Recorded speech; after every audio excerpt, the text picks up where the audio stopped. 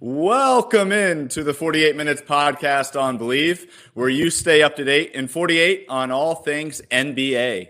I'm Ross Geiger, joined alongside my two co-hosts, Bruce Bernstein of Pure Hoops Media and World B, Michael Freer. Gentlemen, how are we doing tonight? Doing okay, but there's a bit of sadness in World B and my world this week. We lost a very, very important friend, colleague, and ESPN family member over the weekend, Barry Sacks, who was involved in our NBA coverage for many, many years on NBA Tonight and on other shows there. A mentor to many, a friend to all. Many people have said that if you did a Mount Rushmore of ESPN producers over the 40-plus years of the network, Barry would be one of those people. So we're going to miss Barry a lot, and a lot of people have said a lot of words about him, and I know World B has a few to add. Yeah, absolutely. I was very saddened to see the events that happened over the weekend when he first learned he had a heart attack on Friday and then eventually passed away on Sunday. It's not in basketball, in coaching, there are people who like to think that most offenses and defenses basically are derivatives of the way Bob Knight coached. They have some form of Bob Knight's coaching in them in all their offensive defense. I don't think it's out of it's hyperbole to say that producing that goes on at ESPN, probably elsewhere as well, there are some derivatives of how Barry Sacks guided people, his influence on so much of how sports is produced today.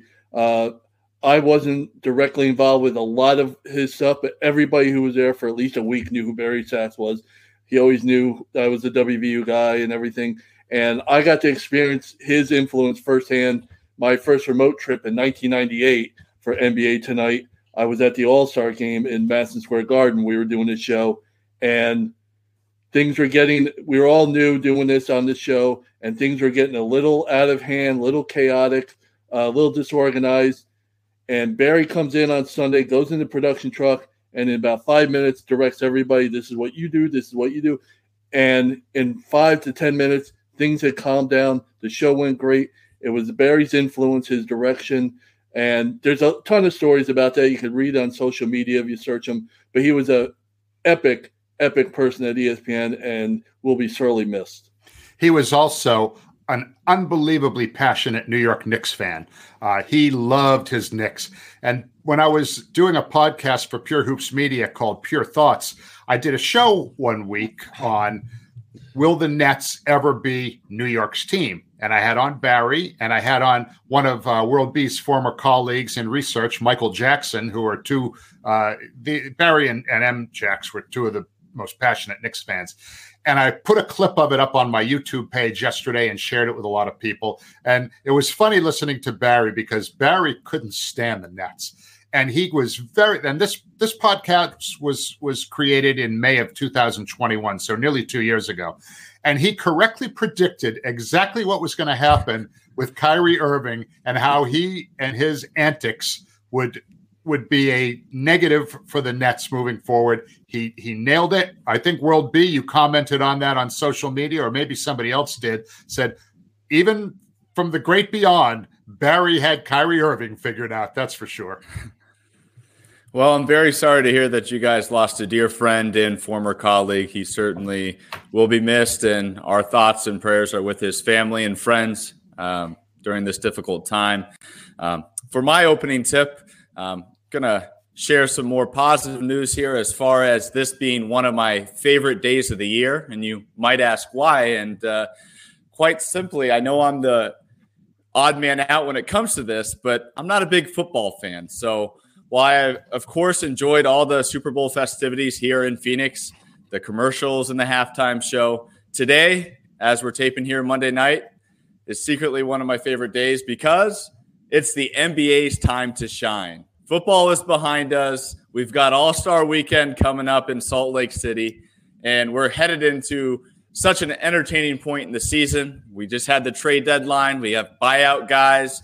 And even if you're interested in college hoops, we've got the conference tournaments coming up. And then, of course, the big March Madness, where a lot of lottery players start to really evolve and, kind of increase their draft stock. So really looking forward to this episode and for the episodes to come, as we've got some exciting ball ahead of us. And we hope that all our listeners with us here will continue to be along for the ride. And with that, guys, let's get right into our first quarter. And I figured it'd be pretty good if we did just a weekend recap, as we had a lot of debuts, a lot of big games. And Bruce, we'll go ahead and start with you. What was one game or one component of a game that caught your eye? I would like to talk about one of the worst teams in the NBA, the San Antonio Spurs, a team celebrating its 50th anniversary this season. They had all kinds of glorious celebrations planned, and as we record this on Monday evening, there's a minute left in the Cavaliers-Spurs game. They're down by 10, so I think we can reasonably say they're about to lose their 13th straight game, okay? This team started the season 5-2, and they've gone 9, and once they lose tonight, 9-42 since November 1st. They're going to be 14-44, second worst record in the NBA. They've just got 2 wins in calendar year 2023. Okay. They traded free agent to be Jakob Poeltl for 3 draft picks and Khem Birch. Poeltl, of course, plays center, as does Victor Wenbanyama. I think the team appears to be in full tanking for Victor mode. Pop and R.C. Buford, the general manager, have played this long game successfully twice before. In 86-87, they went 28-54. They drafted David Robinson with the number 1 overall pick, knowing they'd have to wait 2 years for him to get through his military service. But when he did join the team for the 89-90 season, they went 56-26, an improvement of 35 games, and we know that he went on to a Hall of Fame career and a couple of championships before he retired. And then they did it again in the 96-97 season. Robinson was lost for the year after just 6 games. Pop eventually fired Bob Hill and took over the coaching duties as the team went 20-62, but they won the draft lottery and they drafted Tim Duncan. Boom. They went on to win 5 championships over the next 15 years. And now with them comfortably in the bottom 4, they appear to be positioning themselves to draft Victor Wenbanyama, and they hope history will repeat itself, fellas. Yeah, I like to call that wobbling for Wemby. That's something I've seen on Twitter lately, and it seems to be the case in San Antonio.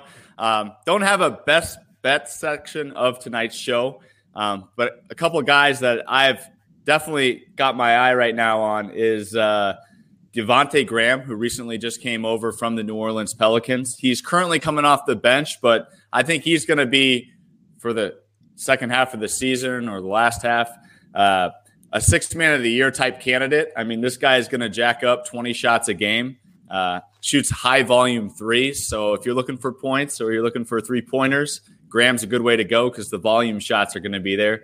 And then speaking of volume shots, of course, we've always got Keldon Johnson, who has been their main horse offensive scorer all year long. He'll just continue to throw up high volume shots. And now they've had an emerging rookie in Malachi Branham. He had 18 points tonight on 8 of 11 shooting, so very efficient night for him. But he's also had games this weekend of 27 points and 10 points, shooting at least 15 shots a game. So those are 3 names that I'm, entertained to just see how many shots they put up a game. I don't think they're going to have much success with wins and losses, but they're wobbling for Wemby, and it should be a lot of fun to just see these guys throw the ball up at the hoop. World B?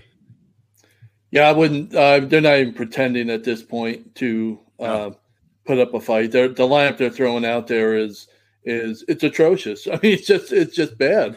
There's no other way to explain it, to defend it. They're just going in, as Bruce said, in full tank mode. They're just, the kids play hard. They went to double overtime against the Pistons a couple games ago. So it's not like they're losing every game by 40 points.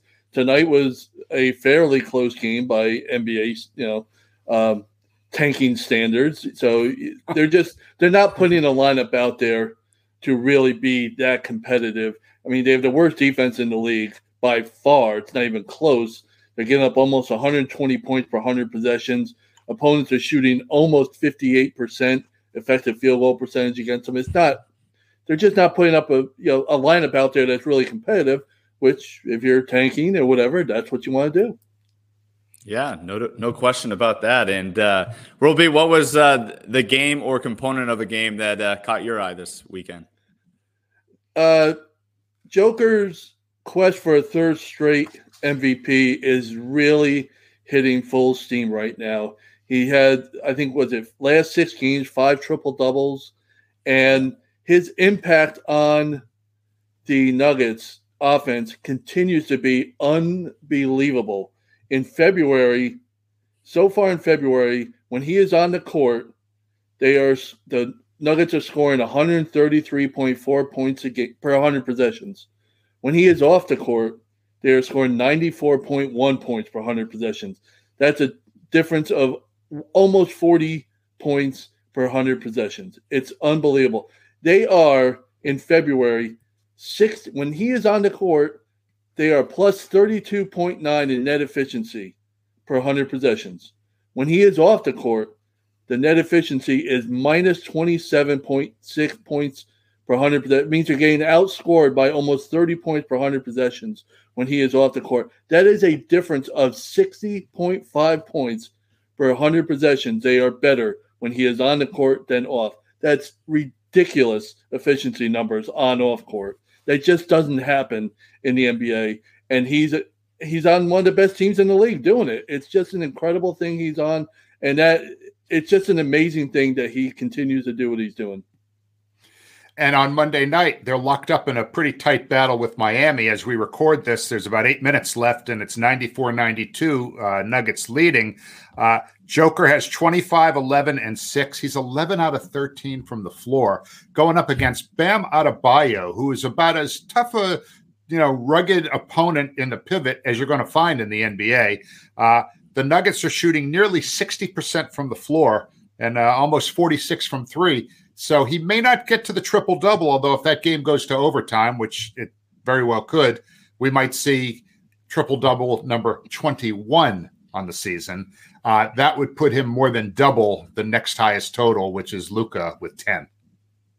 Super impressive numbers there by the Joker. Of course, not too surprised he's stepping up his game as of now because he's got Thomas Bryant trying to take his starting job. I mean, they just got Thomas Bryant, so he's going to be he's gunning for that starting 5 spot. So he better keep this up, or he might be in some trouble. But they've got a little tough schedule. Of course, tonight in Miami, they're in a good fight right now, as you mentioned, Bruce. And then the team I wanted to talk about next here, they play on Wednesday, the Dallas Mavericks. They host the Mavericks in Denver on Wednesday night, and the Mavs have been fun to watch. Not sure how much you guys have been able to catch of Kyrie inserted into that lineup. And then, of course, we were treated to Luka returning to action on Saturday in Sacramento.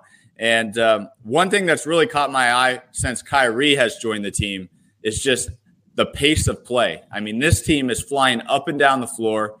I feel like more guys are involved. And Josh Green, he's another guy. We're not having the best bet section tonight. He's someone I certainly have my eye on right now. I think he's undervalued on the sports books, but that guy's putting up incredible numbers. Had 25 points the other night. He's a superb rebounder for a guard, and he's one of the fastest players up and down the floor. If you watch him, he zips around, moves well without the ball, never is just caught standing. I really like this team. I mean, I had my questions going into this trade, and I'd be curious to hear what you guys have to say about it. But so far, so good with the Dallas Mavericks with Kyrie Irving paired with Luka Doncic. World, do you want to go first? Well, I mean, the numbers from the other night against Sacramento, when the two were on the court together, they played 30 minutes on the court together. The game went into overtime, but they outscored the Kings by 14 when they were together on the court. The efficiency was there for the two of them. The Mavericks were scoring 127 points per 100 possessions when the two were on the court. The defense was really good on this night too against a really good high octane offense like Sacramento. The defense, when the two were on the court together, only allowed 103 points per 100 possessions. That's really good efficiency at both ends. So, I mean, we'll see what happens. The thing I looked at numbers-wise when when I looked at the game and whatever, it was only one game, so let's not call them successful deal just yet. Although I'm with you, Ross, I think they're going to be good to watch. But I wanted to see how many touches each of them had, the time of possession, where it compared to what they normally would. The time of possession for each player in this game, which is not the fairest of things because it went to overtime, so you have more minutes. But it was just around their average. Luka's one of the league leaders in time of possession, average in minutes, almost 10 a game with the ball in his hand. And Kyrie is about 5.5. That's what it was the other night. So it's not much different so far. We'll see if it lasts. But their offense and defense were both clicking on this night, even though they ended up taking the L.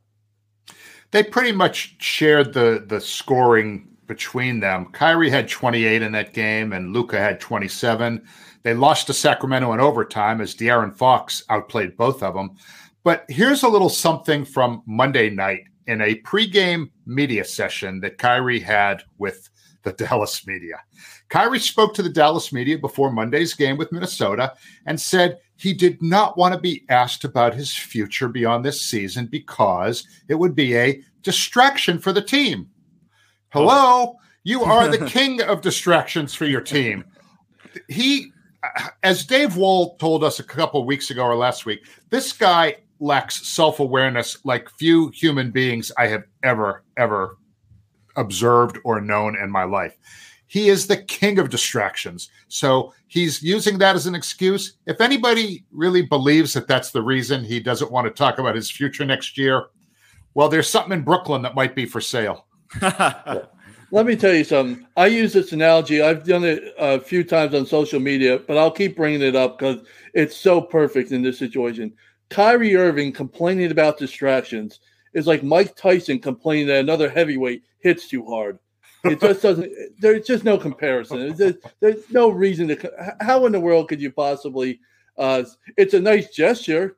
If you didn't have all the baggage that you came with, it would sound really good. If you didn't have all your history behind it, so it's hollow at best. And that's just what I. Every time I hear things like that, that's what I think of. It reminds you of the old cliche: "Don't pee on my leg and tell me it's raining." Absolutely. You know what, World B? I want to get back to what you had mentioned about this defense with Dallas and how it's kind of picked up. And I think a lot of that is attributed to just the offensive involvement of everybody running up and down the floor, sharing the basketball. That is contagious on both ends of the floor. If you're feeling involved offensively, I mean, they talk about it with big guys all the time. If you feed the big man the ball every so often, he's going to be energized on the defensive end to anchor your defense. We're seeing that from their outside shooting as well. This team is starting to shoot a higher volume three-pointers because Jason Kidd is quite simply encouraging them. You get a stop, let's push it. And if you got an open three, take it. And these guys are relishing that opportunity. And I think it just kind of fuels the defense knowing, hey, if I get a stop, if you're a Tim Hardaway who likes to jack up shots, you're probably going to be much more invested defensively. If you know, hey, we get a stop here, I can go down and throw one up for 3 points. I think this total mind shift of getting Kyrie Irving, knowing they're going to have to play faster. Before, it was just the Luka Doncic show. So everybody would kind of stand around. He'd walk it up, high ball screen. And, of course, he was super effective. I mean, he's Luka Doncic, one of the best players in the world. But this is a much better way to find success long term. I think they started to realize you can only go so far with a one-man show. They went and got another guy, another superstar in Kyrie to join forces. And now they're starting to push the ball more. And I think just that trade alone has really helped them re-engage and reevaluate their offense. And, that just naturally has led to their defense. And quite honestly, they've been my favorite post-trade deadline team to watch thus far. Well, we said it right at the deadline, and I mentioned it because there were a lot of criticism of the trade just because it's Kyrie and how he would fit in. And I just made the point last week that, you know what, the West is wide. This is before KD came along, that deal. But the West is wide open right now. And if you're Dallas, why not give it a shot? I mean, what team currently constructed, that's healthy, it really scares you out West? I know the Nuggets have a good a great team. But are you really so scared of the Nuggets you're not going to go for it? Memphis is starting to come back to reality. The Kings, do you trust their are you scared of their defense? You're afraid you can't score on the Kings. And then the Suns, which is, we would like to think are the favorites, but they got to get on the court first. We got to see KD healthy. We got to see Chris Paul healthy. We got to see Devin Booker healthy and playing. So if you're the Mavericks, why shouldn't I try and make this deal and give it a shot? I have as good a chance, really, as anybody in the West as it's currently constructed, to me. Yeah, totally agree there. And as we move on to our second quarter here, I'm just going to go ahead and come out and address the elephant in the room here, Bruce. I can kind of feel some tension brewing between you and I here on tonight's show. And let's talk about Tuesday night's matchup. We got a big one on our hands as the Boston Celtics are going to visit the Milwaukee Bucks. And we'll start with you, Bruce, as the Celtics extraordinaire. What are you looking forward to in this matchup? And tell us a little bit about how you think that one might go. First of all, I think Milwaukee's going to win.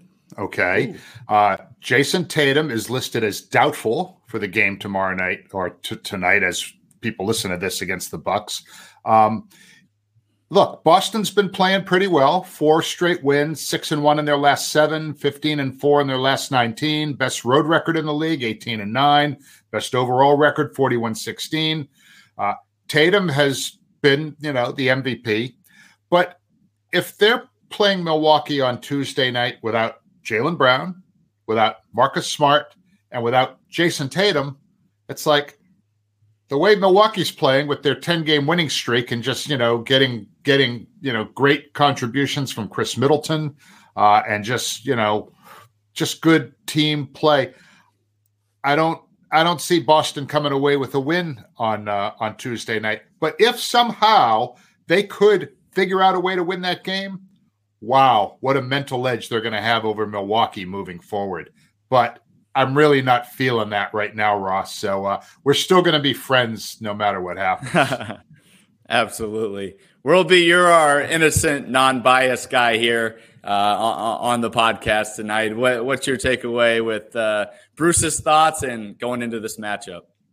Well, I was just reflecting on what it used to be like to have a team in contention to be able to talk about instead of my team that's trying to battle just to get out of the play-in tournament and stuff. But this is, on paper, quote unquote, on paper, this is as good a matchup as you can get. You got two teams in the top, the only 2 teams in the top 5 in offense and defense. I take that back, not offense and defense, just 2 top 5 defense. Because Boston's the only team that has a top 5 in both offense and defense. They're number 3 offense, they're number 4 in defense. So it's really an impressive thing for the Celtics. The difference in between these 2 teams, Milwaukee is actually 21st in offensive efficiency. However, they have been picking it up in February. They're just outside the top 10.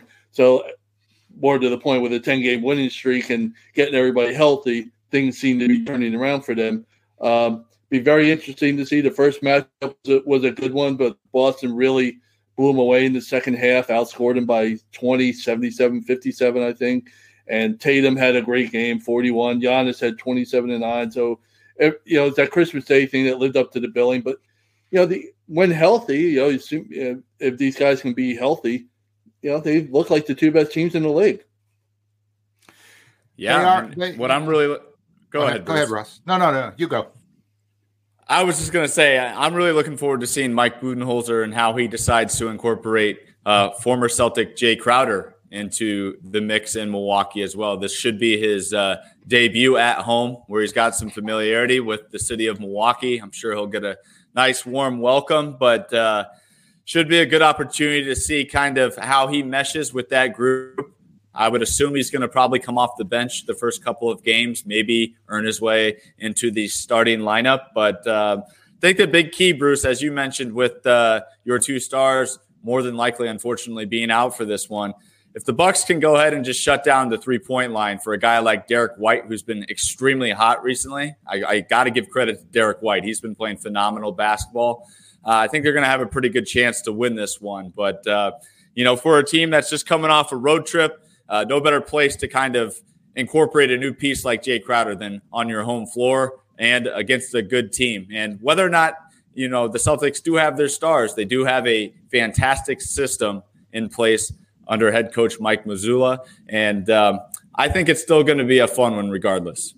They're the only team, the Celtics, that haven't lost 10 games on the road yet. They have the best road record in the league. So they're going to, the way they've been the last few years and this year, it's going to be tough if they don't have at least one of their three stars. But that's a team that's resilient. They've proven it time and time again. When their backs are to the wall, somebody steps up. You always hear next man up. Well, the Celtics very often epitomize that mentality. Ross, you mentioned Derek White. He's played tremendously well during Marcus Smart's absence. Last 10 games, he's averaging over 19, which is 8 above his average. And he's actually a really good shot blocker. He's one of the best shot blocking guards in the entire NBA. And he was just named Eastern Conference Player of the Week for his, work last week. So that's a nice thing for him. But I want to circle back on Jae Crowder for a minute, because who's going to lose minutes when he is integrated? Is it going to be Pat Connaughton? Is it going to be Joe Ingles? Is it going to be Chris Middleton having to maybe move to the 2 spot and open up some minutes for Jay in the front court? How do you see Bud working him in, and who is going to be kind of the loser in that as far as, at least so far as minutes are concerned? Yeah, that's a great question, Bruce. I think it's going to be minutes shaved off both Pat Connaughton and Grayson Allen. And believe it or not, I think Grayson Allen's going to be the one that sacrifices the most with this acquisition. I think Pat Connaughton has shown a better ability to, get on the defensive rebounding attack. He's been a great rebounder for this Milwaukee Bucks team. He's been a little bit more consistent shooting the 3 ball recently here for the team. And I think Pat and Grayson Allen are really going to be battling for those minutes, and whoever's shooting the ball better is going to get more time. But I think, in just a few games, Jae Crowder is going to be playing starter-like minutes for this ball club. And, it should be interesting to see how those other wing guys, as you suggested. I think Wes Matthews is another guy who's probably going to just be collecting some dust on the bench now with this acquisition. But I do want to bring up Wes Matthews, because I think what's huge in this situation is, of course, Jae Crowder hasn't played a single game all season. Of course, I believe he's in basketball shape. He posted a ton of different workout videos to try to prove that he was been, staying ready and things like that. But if he does struggle out of the gates, I will say that I do know that Wes Matthews and Jae Crowder have a relationship from their time as Marquette Golden Eagles and being alumni of Marquette. And I really do think it's going to pay dividends for Wes Matthews, a guy that's been on the Bucks for a few seasons now, to really help him seamlessly transition into the heart of the season where the Bucks are looking to stay atop the East. So that should be an important factor for this Bucks team. But that's a great question, Bruce. I would say Grayson Allen's going to probably lose most of the time, but I guess we'll just have to see. He's actually played really well for those guys. I mean, he's one of their more reliable 3-point shooters. But I wanted to throw some love at the Milwaukee Bucks, because they've won 10 games in a row. Okay. Giannis has just been sick during that time. I mean, 37, 13, 5.5 assists, almost 60% from the field. Brook Lopez has been great, but out of that 10-game winning streak, Bobby Portis has missed the last 9 of those games. And he's been an incredibly important guy on their team, not only, third leading scorer, but second leading rebounder. So whatever buttons Bud is pushing out there, you gotta give him a ton of credit for holding that thing together. And they're playing their best ball of the year with Bobby Crazy Eyes out of the lineup.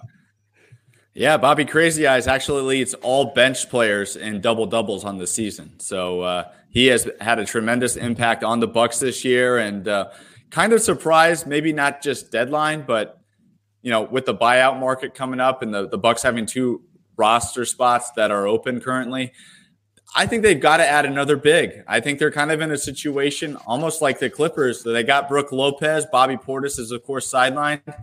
I thought Dwayne Dedwin would have been someone they would have been interested in. He, of course, just signed today with the Philadelphia 76ers.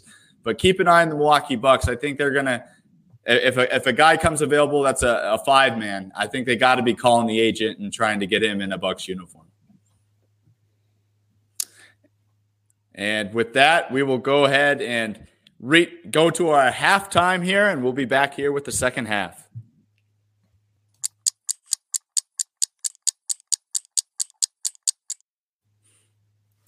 And we're back with the third quarter as we just finished up talking about the Milwaukee Bucks in the absence of Bobby Portis.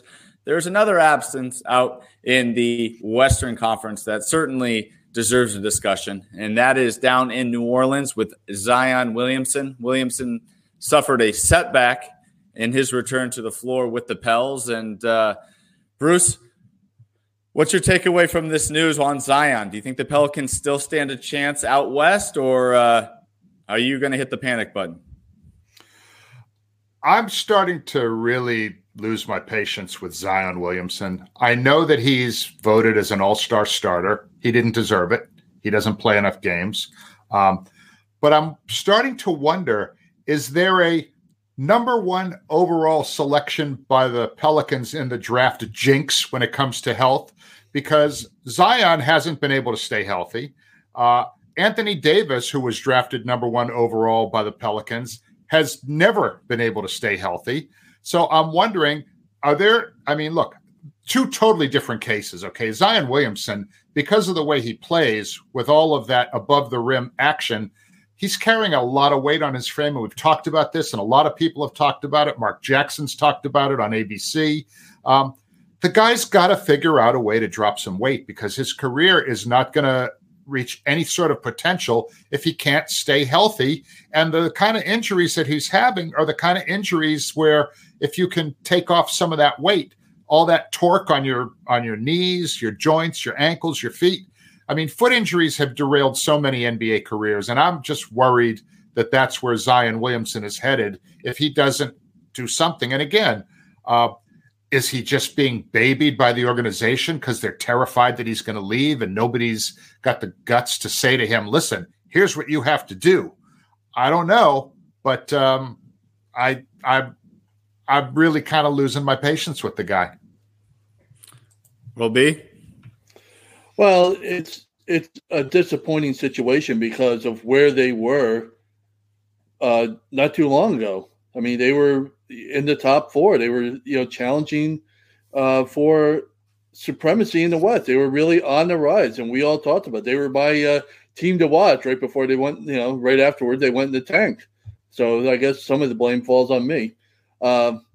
They've lost 11 out of 14 now. They followed their 10-game losing streak by winning 3 in a row, and then they lost the other night. So now it's 3 out of 3 and 11 the last 14. They're still over 500 when it's all said and done because of how great they were at the start. They're still like a game over 500 and just a game behind the Clippers for that play-in, to avoid the play-in spot. Right now they're in 7th.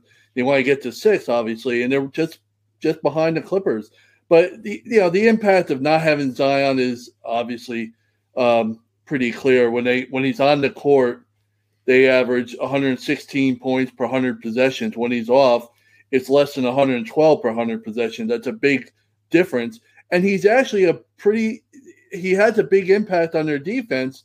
When he's on the court, they give up less than 110 points per 100 possessions. In this day and age of high offensive efficiency, that's a pretty good number to have. And when he's off the court, it's almost 113 points per 100 possessions. He hasn't, his impact is not just on offense. So, and the disappointing thing of it all is Brandon Ingram just starting to play well. He came back from his injury and he really struggled for 3 games, the final 3 games in January, where he shot about 30% from the field. And now he's coming back in February so far, 29 points a game, 5 rebounds, almost 7 assists a game, shooting over 54% from the field. He's in a groove. So now you just wish, if just for basketball's sake, you want everybody healthy to see what they can do. And the Zion problem with his injuries or whatever, it curtails that. It just derails everything that they're trying to do. And I know Bruce is talking about, well, who's going to stand up to Zion and tell him he's got to lose? Well, it's getting a lot easier to do that. The leverage is falling more and more to Pelicans with each injury and each aggravation of the injury that comes up. At some point, it's not going to be that hard to tell them, you got to do this, or what's the big loss? If you can't be on the court, what's the loss of not having Zion around? Yeah, no question about that. And I'm glad you mentioned Brandon Ingram because he certainly is playing much better as of recently. He scored 25 plus in each of his last 5 games. And in those 5 games, including tonight, he's got 3 7+ assist games. So he's becoming a playmaker for this ball club that certainly is taking some pressure off CJ McCollum, which certainly should help their backcourt there. And defensively, Herb Jones is starting to look a little bit better as well. So there are some signs of hope in New Orleans, but I agree with you guys both as far as what's their ultimate potential without Zion. I just don't see them being a Western Conference division champion without a guy that has such a tremendous impact when he's on the floor. And much like you, Bruce, I'm starting to really question whether or not, he's durable. I just don't know if that knee and that body with all that weight is going to be able to withstand an NBA season. And that really, puts a big dent into his value. And, look, it's not like all is lost there. They're really just a game and a half out of the 4 spot. They're sitting at tied for 7th with Minnesota right now, 28 losses. The number 4 team, Dallas and Phoenix, both have 27. So they're kind of right there. So if but even when he comes back, which now it seems it's now weeks away still, in 2 weeks, with all the head-to-head games that are going to be played between those teams that are all bunched together. We talked about this a few weeks ago. Every loss is like 2 losses, and every win is almost like 2 wins because you're talking about, the people that are adjacent to you in the standings. So even when he does come back, I mean, how long is it going to take them to remember how to play together again? We'll just have to see. Willie Green's a good coach, and I would have faith in him to push the right buttons, but you kind of got to feel bad for the guy. I mean, he's playing with one hand behind his back. And the difference with this team, as you mentioned, they were a conference contender. They weren't just a playoff team before all this happened. They were really serious contenders in the West. And now they've gone from that. Yeah, they can still make the playoffs or make the play-in tournament, whatever. There's enough talent there to be good. But we're talking about a team that was really challenged, we thought was seriously challenged for the West, who could challenge the Suns and the Warriors and the Nuggets and the Grizzlies. They were right there. And now it's just like, well, we don't think they're not going to make the playoffs, but they're just, there's not, the pieces aren't there. So how far can they go without the pieces? And that's the disappointment of it all. Yeah. I mean, the depth I was just going to say the depth can certainly go ahead and, keep you in a playoff spot, but it's only going to take you so far in the playoffs if you don't have your stars. Bruce? Not to change the subject, but, we briefly said something about Memphis and how, they've sort of come back to the pack a little bit. I think what we're learning about Memphis, and we saw it against Boston on Sunday, that team is not anything close to what they have been without Steven Adams out on the floor. I think nobody can say that he's the MVP of their team. That's Ja Morant, and I don't think there's any question about that.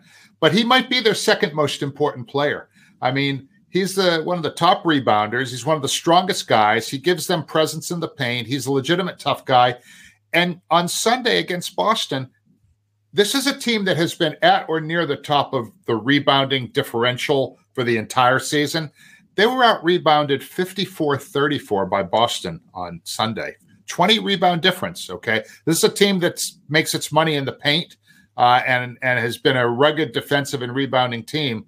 And so until Steven Adams gets back, they're 3-7 in the 10 games he's missed. So until they get that guy back, I mean, I wouldn't look for Memphis. I mean, Sacramento's closer to Memphis than Memphis is to Denver right now. And the problem is, Bruce, to your point, the rebounding is particularly on the offensive end, because we've talked about it over and over. The Grizzlies are a high efficiency team, but they can't shoot. There's a reason they went and got Luke Kennard to try and boost their perimeter shooting to go along with Desmond Bane. Now they have two of the best 3-point shooters in the league. They're still a lousy shooting team. So you need somebody to grab those rebounds. And Steven Adams was excellent at that. He was at the top or near the top in offensive rebounds for years. And now without him, like you say, without him, if they're not getting any better shooting, who's going to grab those rebounds?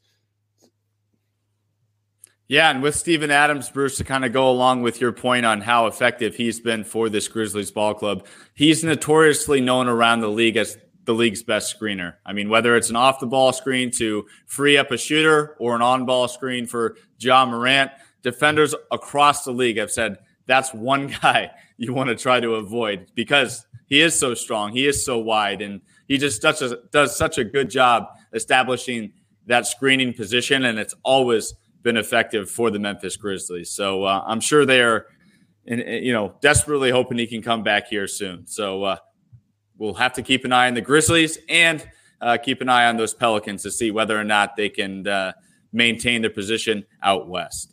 And for our fourth quarter, got an exciting development for all our listeners. I teased it on a recent podcast, but I did go out, guys, and buy a pack of basketball cards. Thought we'd have some fun with Panini's NBA Hoops 2022-23 pack. And I wanted to display this on camera for you. Look who's on the cover. I had to go with this one. Paolo Banchero, World Bees guy. That's right. All right. So Rookie of the Year. Yeah. So it's kind of a little bit like word association. I'm just going to open this pack. It's still sealed. And we're just going to go one by one and maybe have some fun with, quick memory on that player, quick stat, or something about his team. All right. And we'll see if we get any autographs or game to use cards. Ooh, we got a good first one here for our Phoenix fans. Devin Booker. Who wants to Sniper, the pride of the state of Michigan. Often injured this season, but ready to explode. All right, we'll give you the next card. All right. Tyrese Maxey. Instant offense.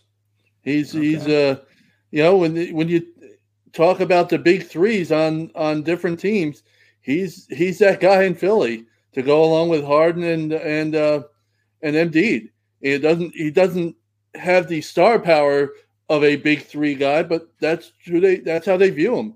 And he's instant offense, and he's gotten better every year. He's one of those great guys in that he gets better as his career's gone on each season. So he's going to be a key for them. I don't think they can win the East if he's not playing well. Put it that way. I agree. Yeah. All right, next card. This is a sweet rookie here, Bruce. Jaden Ivey. Ooh, doesn't play like a rookie at all. Is on a bad team. This guy's got hoop IQ. He's got court savvy. His mother is the coach at Notre Dame, Neil Ivey. He's got great basketball DNA. Future very, very bright.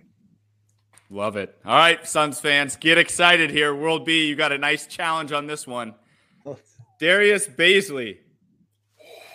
Oh, the guy, one of the many from the Thunder that came aboard in Phoenix land, but he was part of youth movement for the Thunder the last couple of years, and he was one of those guys. I used to, in my job of writing notes, whatever, he was one of those guys. The Thunder used to start lineups where the oldest person was 22. They had starting five with all these guys. They had 19, 20, 20, and he was part of that group. And I always got a kick out of him. I don't know where his ceiling is. I don't think it's all-star ceiling type, but no, he's so young. You hope he can develop into a solid, significant player on a good team. Lord knows, being on the Thunder the last few years, he's earned that. Yeah, and he was a guy that signed a big-time New Balance shoe deal before he even entered the league. He forgo college, and I think he signed it for $1 million. So he got paid before he even got to the league. All right, Bruce, here's a disappointing rookie for you. Don't know how much this rookie card is going to be worth. Johnny Davis, the Washington Wizards. You know, I remember Johnny Davis as a key member of the Portland Trailblazers 1977 championship team, a teammate of Bill Walton and Maurice Lucas. So, yes, that's what I got on Johnny Davis. He's probably about 70 years old now. Sorry, young Johnny. That was an excellent job at deflection there. That was an excellent attempt at deflection. No, that was good. That's who I would have thought of. Wisconsin guy. World B, you're getting your shot at a good rookie here. This is a sweet one. Chet Holmgren. What size crutches does he use? Oh, no.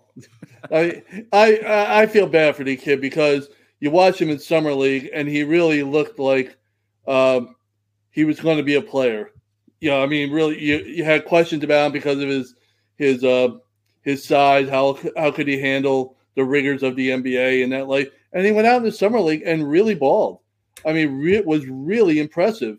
And then he hurt himself in an exhibition game thing up in Seattle and stuff. Yep. Yeah, which was really it was just a disappointment because he's one of those guys you want to see on the court. Let's see what he has. And based on what he showed in the Summer League, obviously that's not the NBA or whatever, but he looked like a guy who had skills that how many players for his size have that kind of skill set? There aren't many. And he looked like he was somebody that could handle life in the NBA. And how good would he be with, SGA right now? Yeah. I nicknamed him Sean Bradley 2.0 when he was drafted because he looks, he's like 7 feet tall and like 190 pounds, just like his teammate Poco down in Oklahoma City. Poku, yeah. All right, Bruce, you're going to love this one. Okay. PJ Tucker. Oh, tough as nails, gritty, veteran, kind of guy you want to be in a foxhole with. Kind of like, a Marcus Smart type of a personality. It's like he'll challenge the opponents. He'll challenge his teammates. He's a winner and someone that all NBA fans that know anything about the game respect, even though his numbers are not really there. But that when push comes to shove, you want him as your teammate. Mr. Corner 3. Okay. World B. Jonas Valanciunas. Oh, one of my favorites there. He's just like Steven Adams was. Yeah, they actually got traded for each other. Yes, yeah. But he's just like that. He's a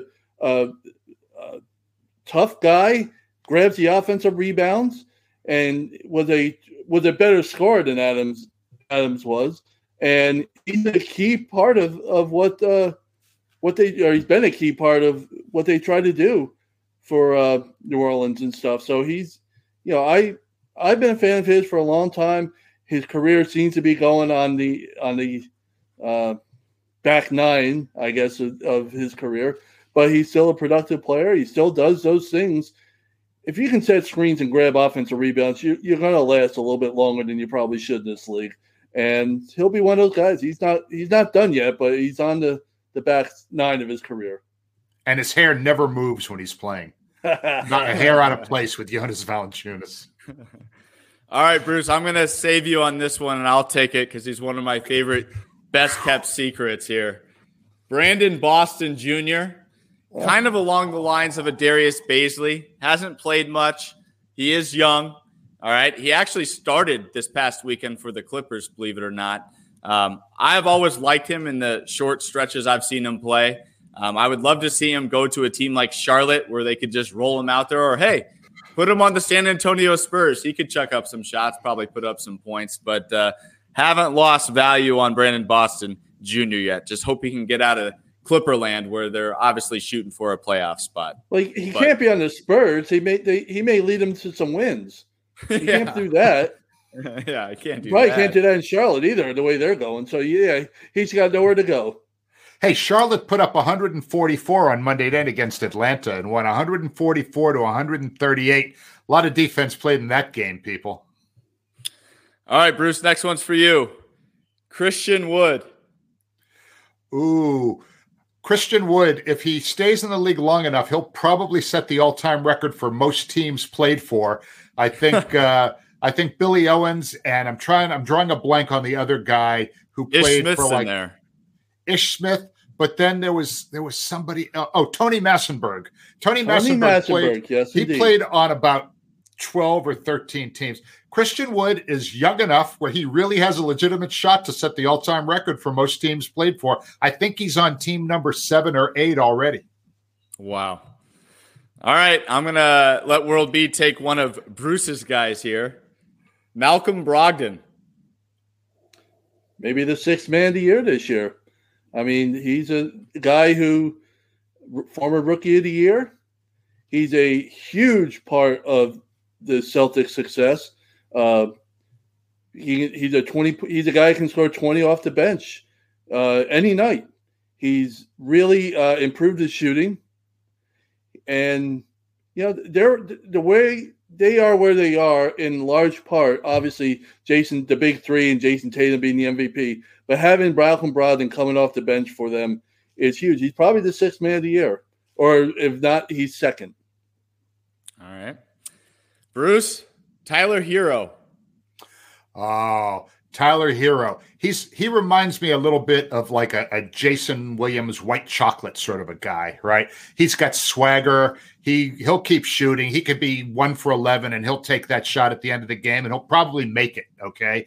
I think I like Tyler Hero a lot. He's got attitude. He's got swag. He's got that Miami Heat vibe about him. Love Tyler Hero. World B, Gary Trent Jr. Surprised he's still in Toronto. Yeah, me too. I'm just at the deadline. He was one of those names that you heard mentioned. You want him.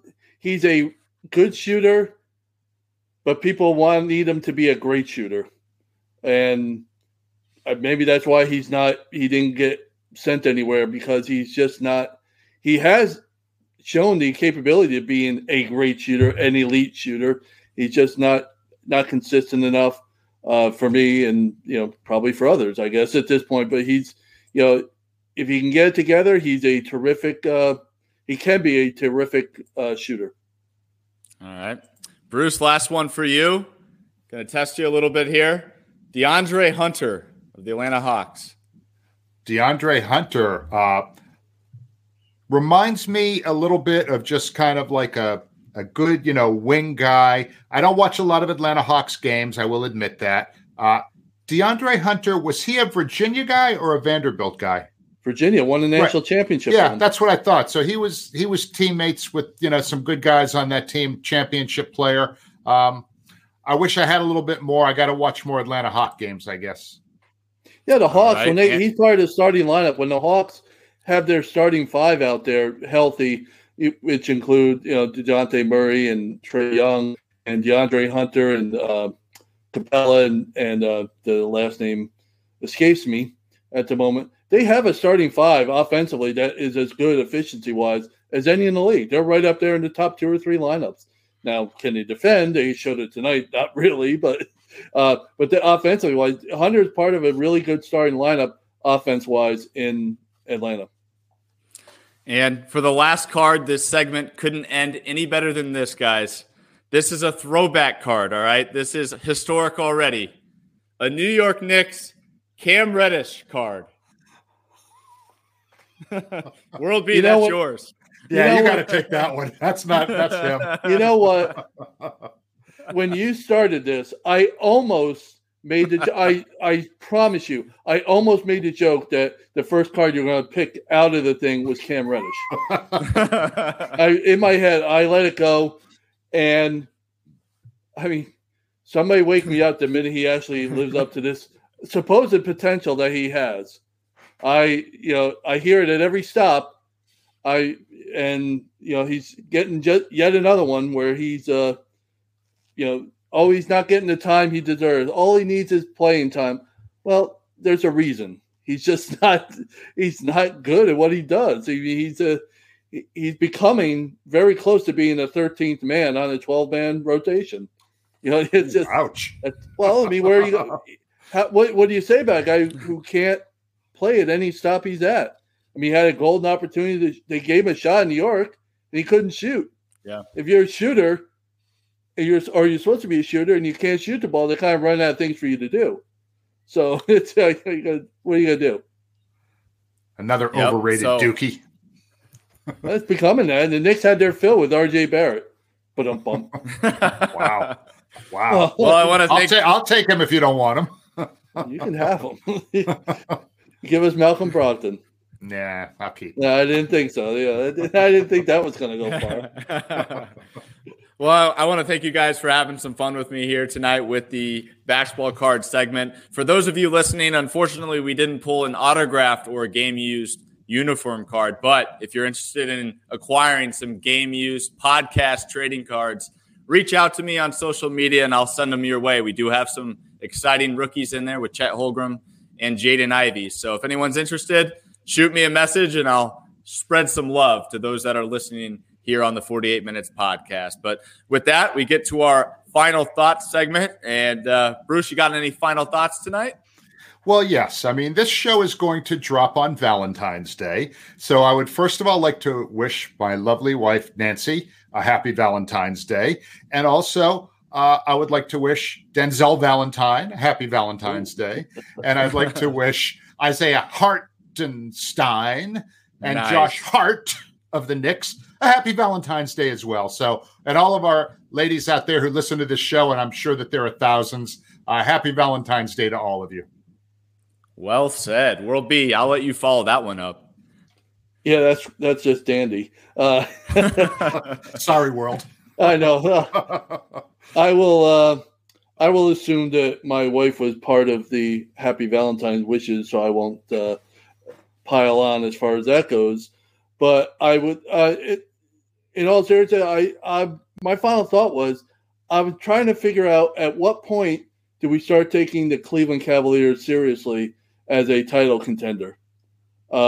They won on Monday night for their 7th win in a row, 9-2 in their last 11. This is a team that we just don't. We talked about the trading deadline. Oh, they don't need to do much. They're not really contenders. They're thinking about in the future. And I'm looking at it and I go, well, why not?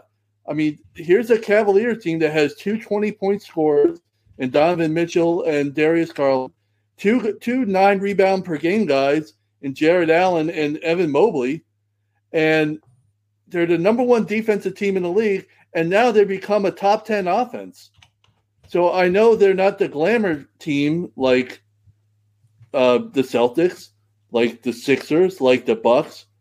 But why can't we take this team seriously as a title contender? How many teams really want? I mean, there's the Celtics are great, the Bucks are great, and the Sixers are looking really strong. But so are the Cavaliers. Yeah, absolutely. And on that note, Kevin Love is another guy that we would like to wish a happy Valentine's Day to as well. Love is in the air. Not Bob Love of the Bulls, formerly of the Bulls. We don't want to. No, that one goes past. That one's past my era there. Got a number up there in the rafters right next to Michael. I have Bob Love's autograph on a program from a game I went to in 1971. I still have it. Well, that's your fault for not mentioning him in the for overlooking him in your little soliloquy there. I'm going to bring it to show and tell next time around. I think we should have show and tell. Hey, we could do a show and tell segment. That could be a lot of fun as well. Maybe that's a podcast idea. But as for my final thought, I was looking at the San Antonio Spurs as a team that's, of course, now tanking. They certainly got a great tank job going on. I'm curious to see who we might be talking about a week from now joining them in that party. I think there's going to be some teams that separate themselves as far as just clearly trying to lose games and trying to secure one of those top spots for the percentages to get Wenbanyama or even Scoot Henderson, another top prospect in this year's draft. So I'm real curious just to keep an eye on the standings and keep an eye on some of those bottom tier teams to see who else tries to join that San Antonio club of just throwing away the rest of the season. So with that, that's going to do it for this edition of the 48 Minutes podcast on Believe. Thanks for tuning in, and we'll see you back here on Friday. Take care.